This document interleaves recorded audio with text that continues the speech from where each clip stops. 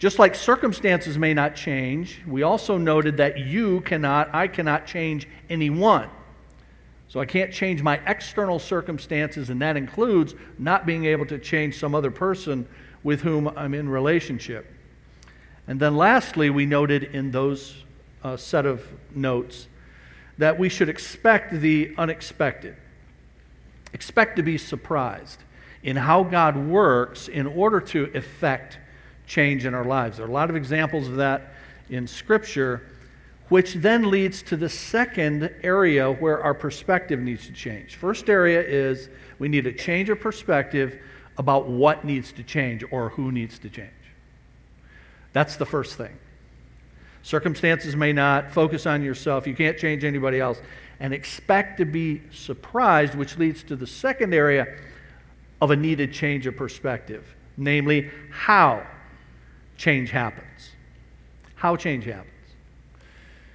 And from a Christian standpoint, from a biblical standpoint, God is at work.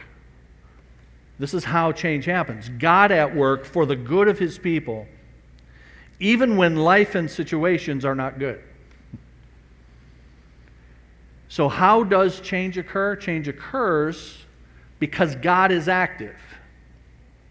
God is at work. In the first two lessons, particularly the last lesson, we said you have to start with God. You have to start with an understanding, reminding yourself that God is the central player in the drama of life, including my life and yours. And God, this is how change happens then. God is at work for the good of His people, even when what changes, what we might like to change, as I just talked about, isn't. God's at work for the good of His people, even when life and situations are not good. And I defined life and situations the very first week, a couple of weeks ago, because the very first line of the first lesson used those words, life and situations. And by life, I mean our relationships and our situations, our external circumstances. And all of us have those. And in one or both categories, we may have things that are not as we would desire. They're not good from our perspective. But God is at work for the good of His people, even when either or both of those are not good. How does change happen? We need a change of perspective on how change happens. God's at work for good even when our stuff is not good. And, related to that, God brings good out of bad. God brings good. God develops good out of bad. So there are times where your life, your relationships, your external situations are currently not good. God is at work in those, and He chooses to bring you out of those. Or He chooses to change the external circumstance or the person that you're having the difficulty with, and He brings you out of the bad. You're not in it anymore, at least in that set of circumstances. So God does do that. He brings good out of bad, but often He brings good within bad. So if all the other stuff I've been talking about, that it may not change, you can't change anybody, your circumstances may not change, expect to be surprised, if all that's true, and it is, by the way, then it follows that there are going to be times where the good that God creates, the good that God develops, is going to occur within, not outside of, the difficulty. God will use our lives and our situations to change us. So we need a change of perspective about what it is that needs to change and how it is that change comes about. God's the central player. God is at work for the good of His people. He may bring you out of it. And it's okay to pray to that end and to work to that end. but also understanding all the while that he may produce the change within the situation. And that change would be within you. God will use lives, that is relationships, situations, to change us. Now, when God does that, think for a minute, why would God do that? Why would God use my relationships? Why would God use my external circumstances to change me, to change you? Well, I've got a couple reasons here. One is so that you can handle what He's giving you. God is changing you, strengthening you, developing you, so that you can handle what it is He's given you for the good purpose that He always has in it. So God will use relationships, our lives, and situations to change us so that we can handle what we're in or what comes next. Secondly, so that we can help others. When you've been helped this way, when you've had the perspective that we're talking about here, and then you are changed within your relationships and your external circumstances, and you see that God has strengthened you and grown you to help you in it and what comes next, you're in a position to help other people. And God desires that. He desires that we be a help to other people. 1 Corinthians chapter 1, verses 3 and 4. 1 Corinthians chapter 1, verses 3 and 4. Praise be to the God and Father of our Lord Jesus Christ, the God of all comfort, who comforts us in all our troubles, so that we may comfort those in any trouble with the comfort we ourselves have received from God. That's what it says. What a beautiful passage. The God of all comfort gets you through your junk so you can help people get through their junk. That's my paraphrase on this. Right? So God will use the lives and situations to change us so we can handle it, so that we can also help others. So God may change your circumstances. He may. And your circumstances include the relationships and the situations. God may change those. But He will change you. See, God doesn't promise to change our circumstances. But if we do what He says, He will change us. So change happens even if circumstances don't change. In me, in you. And God guarantees that. He doesn't guarantee the external change. He does guarantee an internal change. And if He doesn't change the external circumstances, the perspective all of us need to have is that that's a good thing, that God has good in this, that God is doing this refining, all the stuff I talked about earlier. So if he keeps us in it, He's got something going. He's got something good. I may live to see it. Maybe I won't. But He has something good going. Look in Scripture. You guys know the story of Joseph. Many of you know the story of Joseph.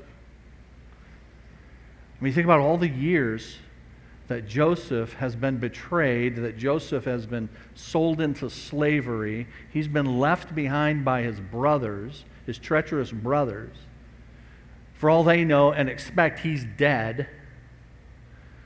And all the while, just try to think about what Joseph's thinking. And for many of those years, Joseph languished. But God begins to work in those circumstances to now make Joseph a central player in what God's doing. And you all know that at the end, the brothers, unbeknownst to the brothers, they have to come to Egypt, where Joseph has become, a right-hand man to Pharaoh, and they need food. And Egypt has food because Joseph was genius in saying we need to save food for a coming famine. And so they do that. And they have to come for food to Joseph. And when they realize it's Joseph, they believe he will do with them what they would have done with somebody who did their deeds. He's going to kill us. And you remember famously he says in the last chapter of the book of Genesis, chapter 50, and verse 20, that you intended this for evil, but God meant it for good. So in the midst of the stuff, in the midst of everything that's going on, God is still doing something good. You see that in the life of Esther, as God used Esther to actually save the nation. And famously in Esther chapter 4 and verse 14, Esther 4:14, Esther was told, "Who knows but that you, Esther, have been brought to the kingdom for such a time as this." God has orchestrated the circumstances to bring this good. And in both of those and in bunches of other stories that you see in Scripture, not least the story of the betrayal and crucifixion of Jesus himself, you see lots of sin on the part of people, and God using the actions of people, even the evil actions of people, to produce his good end.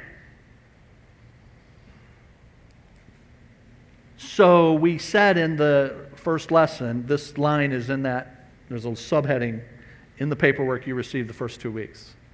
And it says this: God uses sin sinlessly. God doesn't sin in using other people's sin. They sin. But a sovereign God who's in control of everything uses the things people do to produce his good ends. God uses sin sinlessly. Now, if you come to believe that, and it would be great if you did, then you think about the stuff you're in right now. Think about the relationship you're in. You know, the spouse you have. And you just don't know how you're going to make it with this spouse. And maybe that spouse sins against you regularly. How am I going to live with this person? I can't. By the way, if you're being harmed, then you should leave. So I'm not counseling. Being abused. And then we'll try to work on changing that person and changing you as well. But, you know, you think about your boss. And I can't get another job, but I'm stuck with this boss, and I just dread going into work every day. Whatever it is, you're in some situation, you're in some relationship that you're bound to. You don't see a way out. You don't see any signs of change from that person. And what I'm telling you is, even when your boss is a jerk, God uses sin sinlessly. And he'll use that in your life if you obey what he says, and he will change you so that you can handle it and so that you can help others. So change happens even if the circumstances don't change. Now, if the disease then that we have is contrary to what all of us initially think until God corrects it, all of us naturally think that the disease is outside of us. That the problem is outside of us. The problem is my boss. The problem is, and your boss may be a problem, and your spouse may be a problem, and your kids may be a problem. But if the ultimate disease, if the ultimate problem, and the ultimate thing that needs to change is actually located inside rather than outside, then that means, look at the top of page 9. If that's true, that the locus, the location, the source is actually not what most of us think. It's not outside, it's inside. The thing that's most important is my heart. Thus, you take a class called Change of Heart. And that means you need a change of counselor. So we need a change of perspective, and we need a change of counselor. top of page 9. If you want to change your life, you need a self-help book to guide you through the process. The good news is there is a perfect book for you called the Bible, the world's most perfect psychology book. In the Bible, you have a system of thought that can radically change your life. So what I'm saying here then is if the problem we really want to get at, if we want a radical solution, radical meaning to the root, then if it's inside, then the answer's not inside. That's where the problem is. The problem is going to come from, the solution is going to come from a source outside of me. That source outside of me is, first of all, God, and then thanks be to God, He wrote a book. And that's what we're talking about with regard to change of counselor. God counseling you, God directing you, God counseling and directing me through His book. Both of which are external to me. God is external to me. His book is external to me. I'm not depending on me, I'm depending on these good resources outside of me to change the inside of me. In the last lesson, second paragraph, page 9, we saw the necessity of beginning with God. He's your starting point, the window through which you view everything in your life, assuming you are a Christian. You will never have a more solid foundation, starting point, or window than the Lord. He's the only person who can equip you for living well in His world. But knowing that God is the foundation is not enough. You have to invite Him to instruct you about you.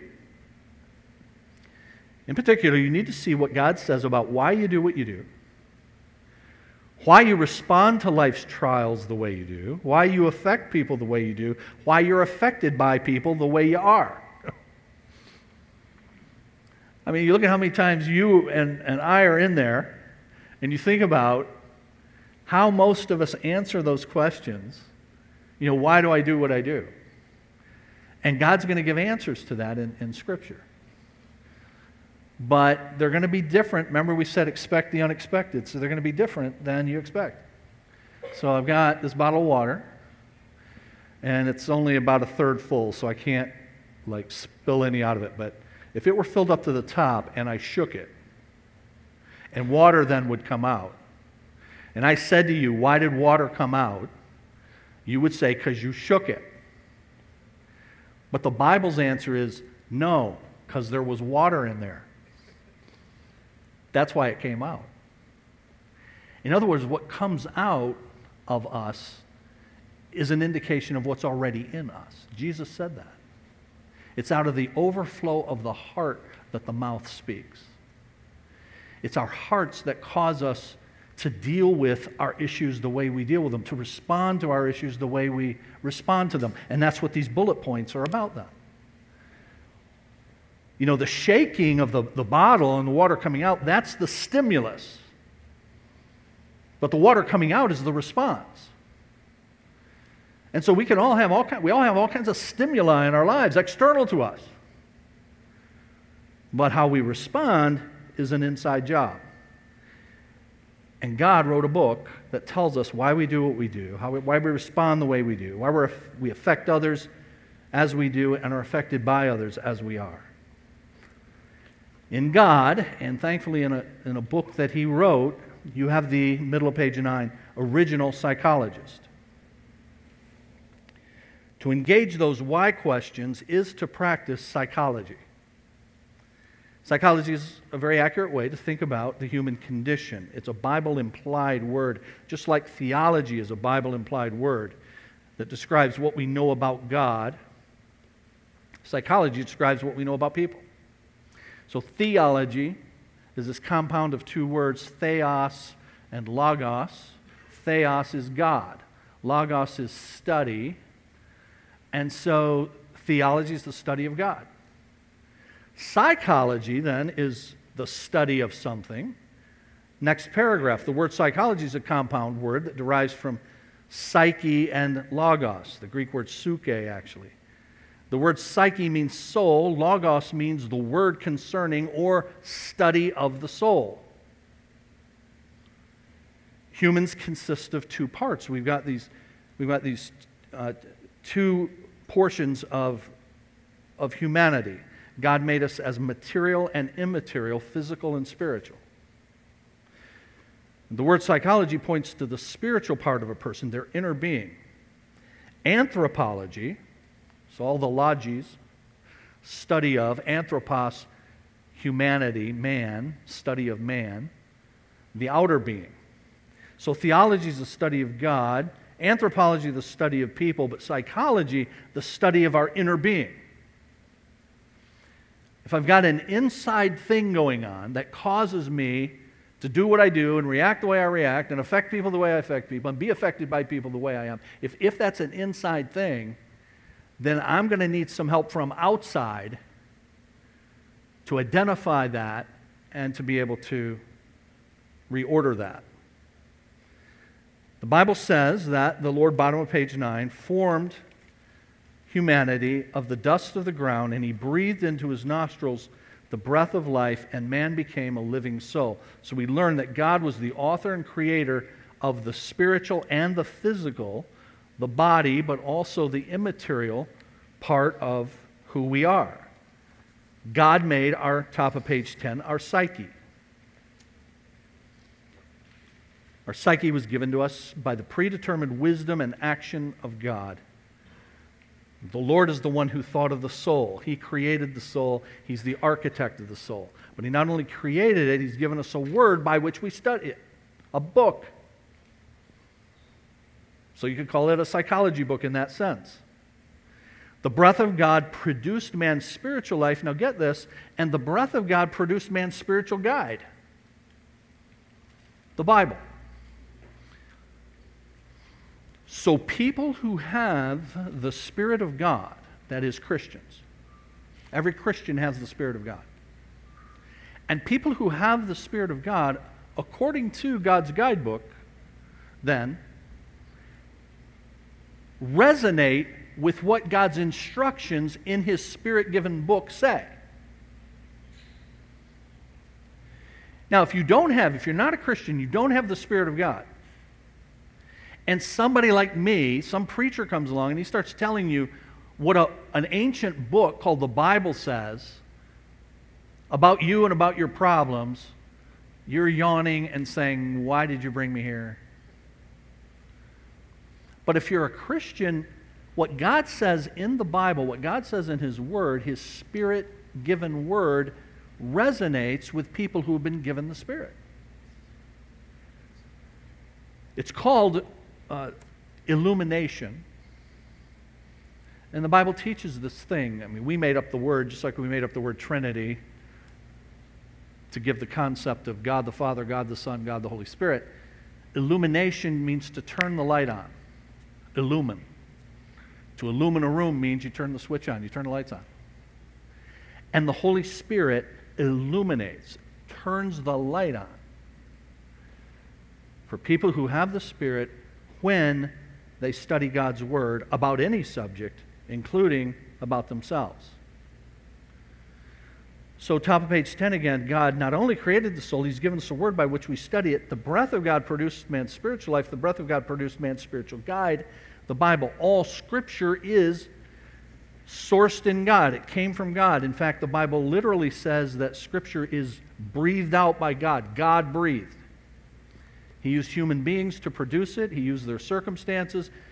But He so guided the process that what they wrote is what He wanted written.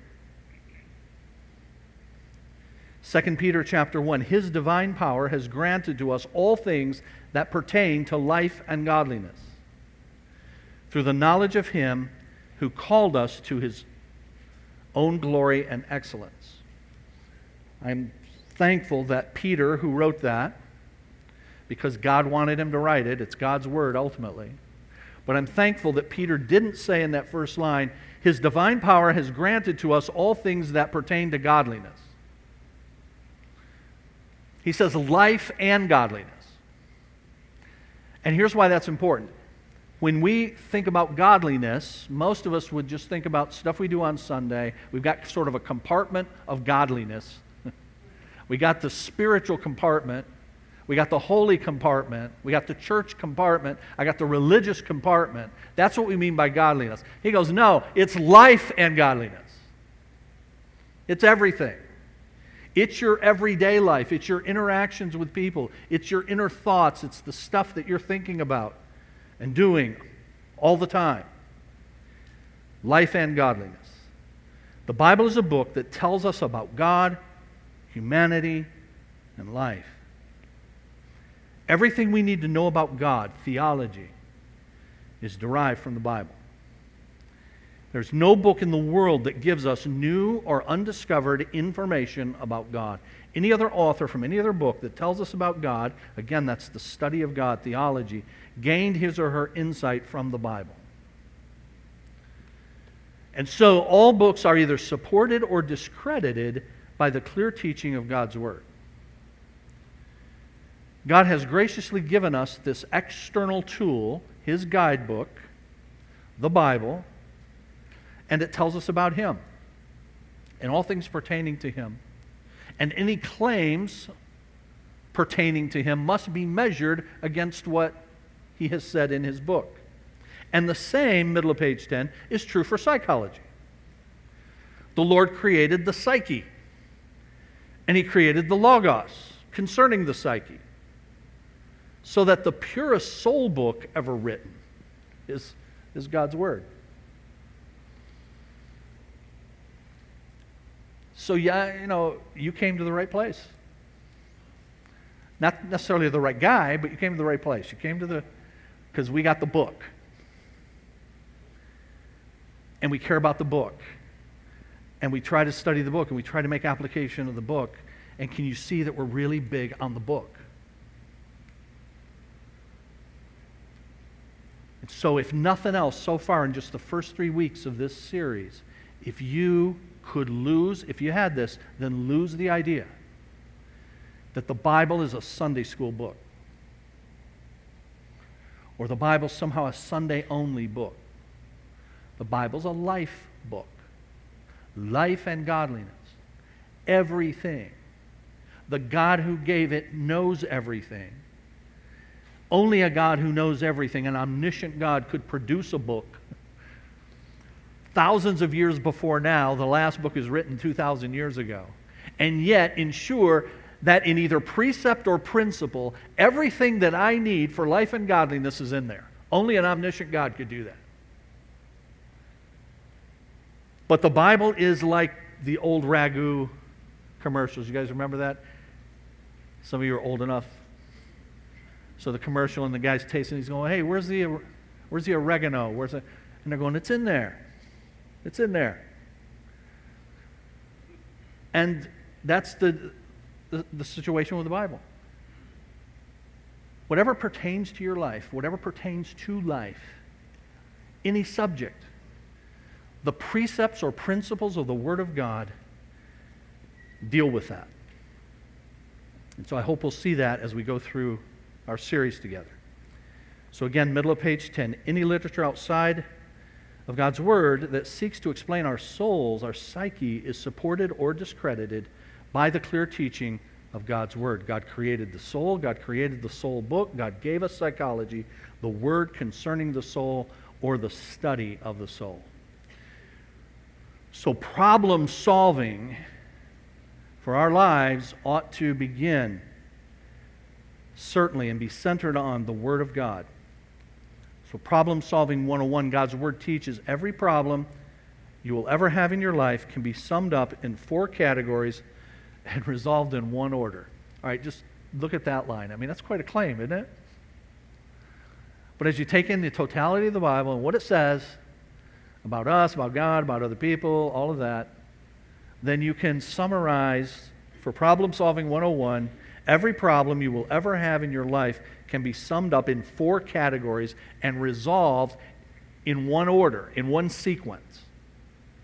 We're going to see the order on the next page, but don't turn there. And maybe we'll get to it before we're done today, but maybe not. If not, we'll continue next week. But 4 categories, a particular sequence. And that's because regardless of who you are or where you live, your problems are not unique. Now, you've got all kinds of details to your life that are not my details. So in that sense, you're unique, if you talk about the details. But if you back up and you look at the categories into which we all fit, into which all of our problems fit, then they're not nearly as different as we think they are. They're not different than other people's problems. We all have a unique fingerprint, and so we want to consider ourselves different, but the real truth is we're not that different. God made one man and every other man and woman, Adam and Eve, from Adam and Eve, every other man and woman have come from them. We are all some people's kids. You know, when you shake your head and you go, some people's kids, man. Holy cow, I wish I could invite them to our parenting class or something. And that happens to me. I'm at a coffee shop or something, and we have great classes here for families. And we've got entrusted, for young moms. And I'm in this coffee shop, and this young mom is trying to deal with her little one, but she clearly has not taken entrusted. And so I want to, put my card out and say, hey, let me invite you. But I don't want to offend. But really, you look at that, and if you're not careful, you can judge. You can be holier than thou. If God has taught you some things and allowed you to implement some of those things in your life, and then you look at other people who don't have the book, don't know anything about the book, don't care about the book, therefore haven't implemented anything about the book in their life and their family, any of that, and you see that, and you just do a sort of tisk superiority kind of view. But what we want is to help everyone who's willing to be helped by looking at the book and seeing that we're all some people's kids. Bottom of page 10, we cannot be different where it matters most, or we would need over 7 billion, it might be 8 billion now, unique solutions for our problems. Have you ever considered that? I mean, we can't, if we're all different, if there's 7 or 8 billion people in the world, and we're all different at the level of where it matters most, then there could be up to 7 or 8 billion different solutions for everybody's problems. And one of the reasons that people don't get their problems fixed is because they so focus on what they believe to be the uniqueness of theirs. Nobody understands me. Nobody understands my situation. Nobody understands what I've gone through. And because it's so unique, it's useless to talk to anybody. But one, certainly God understands. God knows your situation, right? And if this God wrote a book, then maybe there's some stuff in there about you. So I have this phrase that I've used at our church over the years where I say I want our church to be a place where it's safe to be a sinner. Safe to be a sinner. And I readily add, I don't mean it's okay for any of us to sin, but I do want this to be a culture, I want this to be an environment where people recognize that we are all, myself included, we are all sinners. And because we recognize that, then we can deal with it rather than hide it. Too often, church is a place to hide the fact that you're a sinner. When in fact, church ought to be the place where everybody knows they're a sinner, and they can come and get help from a book, by the way, that already told me you're a sinner. So it doesn't do any good for you to come into me, the clergy guy, and try to look better than you really are. You know why? Because I read a book about you. You're in it. I already know you. As God has said about me as well. We're not that different. When it comes to who we really are and what we really need, we all share in what is common to all of us. So the Bible says, 1 Corinthians 10:13, no temptation has overtaken you that is not common to humanity. And do you guys remember last week when we looked at James chapter 1? And at the front part of James chapter 1 it says, "My brothers and sisters, consider it pure joy whenever you fall into trials of various kinds." That word trials. But then later in that chapter, down in verse 13, it says, "When tempted, no one should say, 'God is tempting me.'" It uses the word tempted. And I made the point last week that the Greek word that's translated trial in verse 2 and tempted in verse 13 are the same word. That's true here as well. First, it's the same word.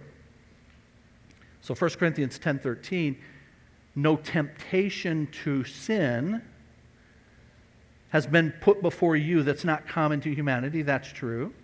But also no trial. It's the same word.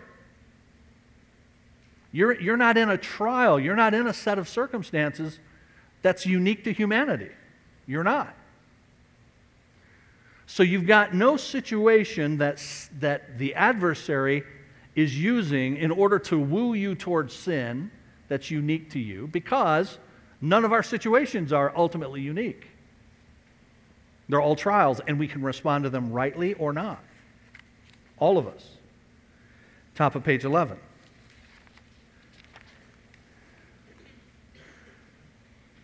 We do not have a high priest in the Lord Jesus who's unable to sympathize with our weaknesses, but rather we have one who in every respect was tempted as we are, and yet without sin. We have one Savior, and He's able to relate to all of us. One man relates to every man because all men are essentially the same. So there's one first Adam in the Bible from whom we all came, and then the Bible calls Jesus the last Adam. And in both, you can have one man representing all humanity because of what's said here. All people are essentially the same. So when it comes to our problems, there are only four. Remember we said there's four categories and then they go in sequential order? Here's your categories. Theological problem, our problem with God, psychological problem with ourselves, sociological problem with others, ecological problem with the world in which we live. Your problems fit into one or more of those categories. You got a problem with God, you got a problem with yourself, you got a problem with other people, you got a problem with the environment in which we're in.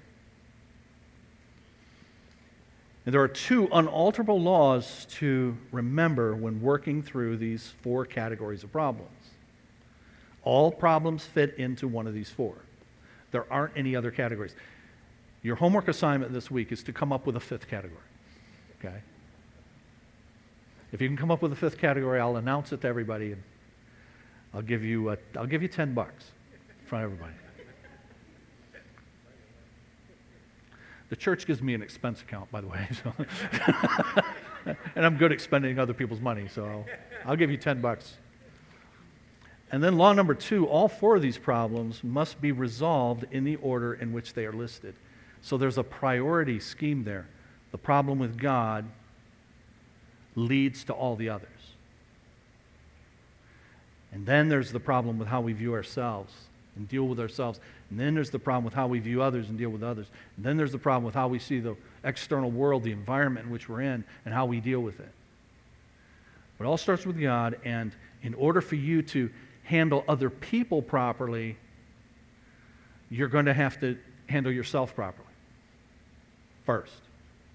In order for you to do that, you've got to have your problem with God figured out first. So you don't do the fourth one first, you don't do the second one first, you do them in that order. Now we're almost done for today, but in what order do most people do these? We got a problem. In what order, which one do we deal with first? My experience is the one we most definitely don't deal with first is the first one.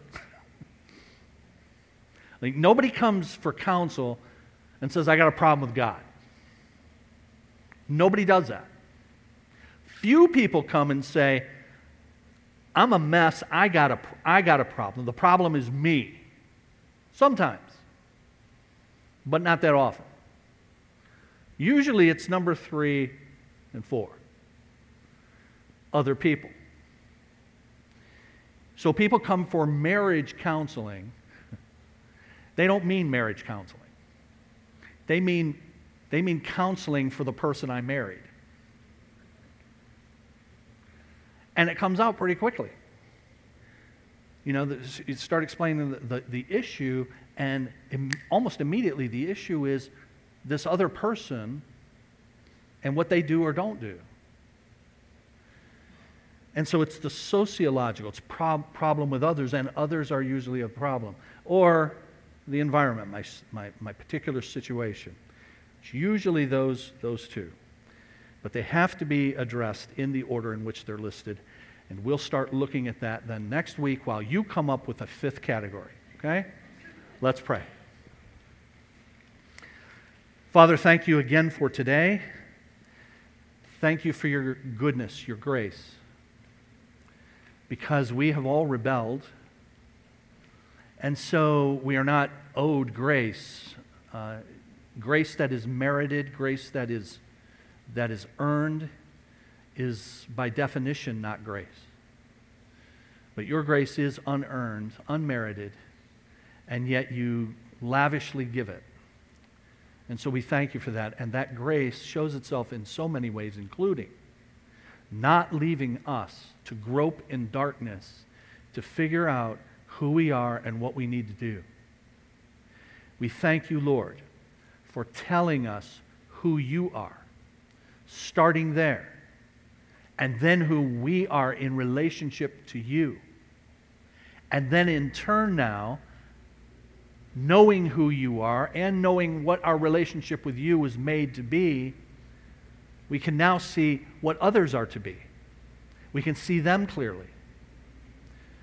The world that you have made in which all of that is to happen, all of the categories you tell us about in your word, we thank you for this, Lord.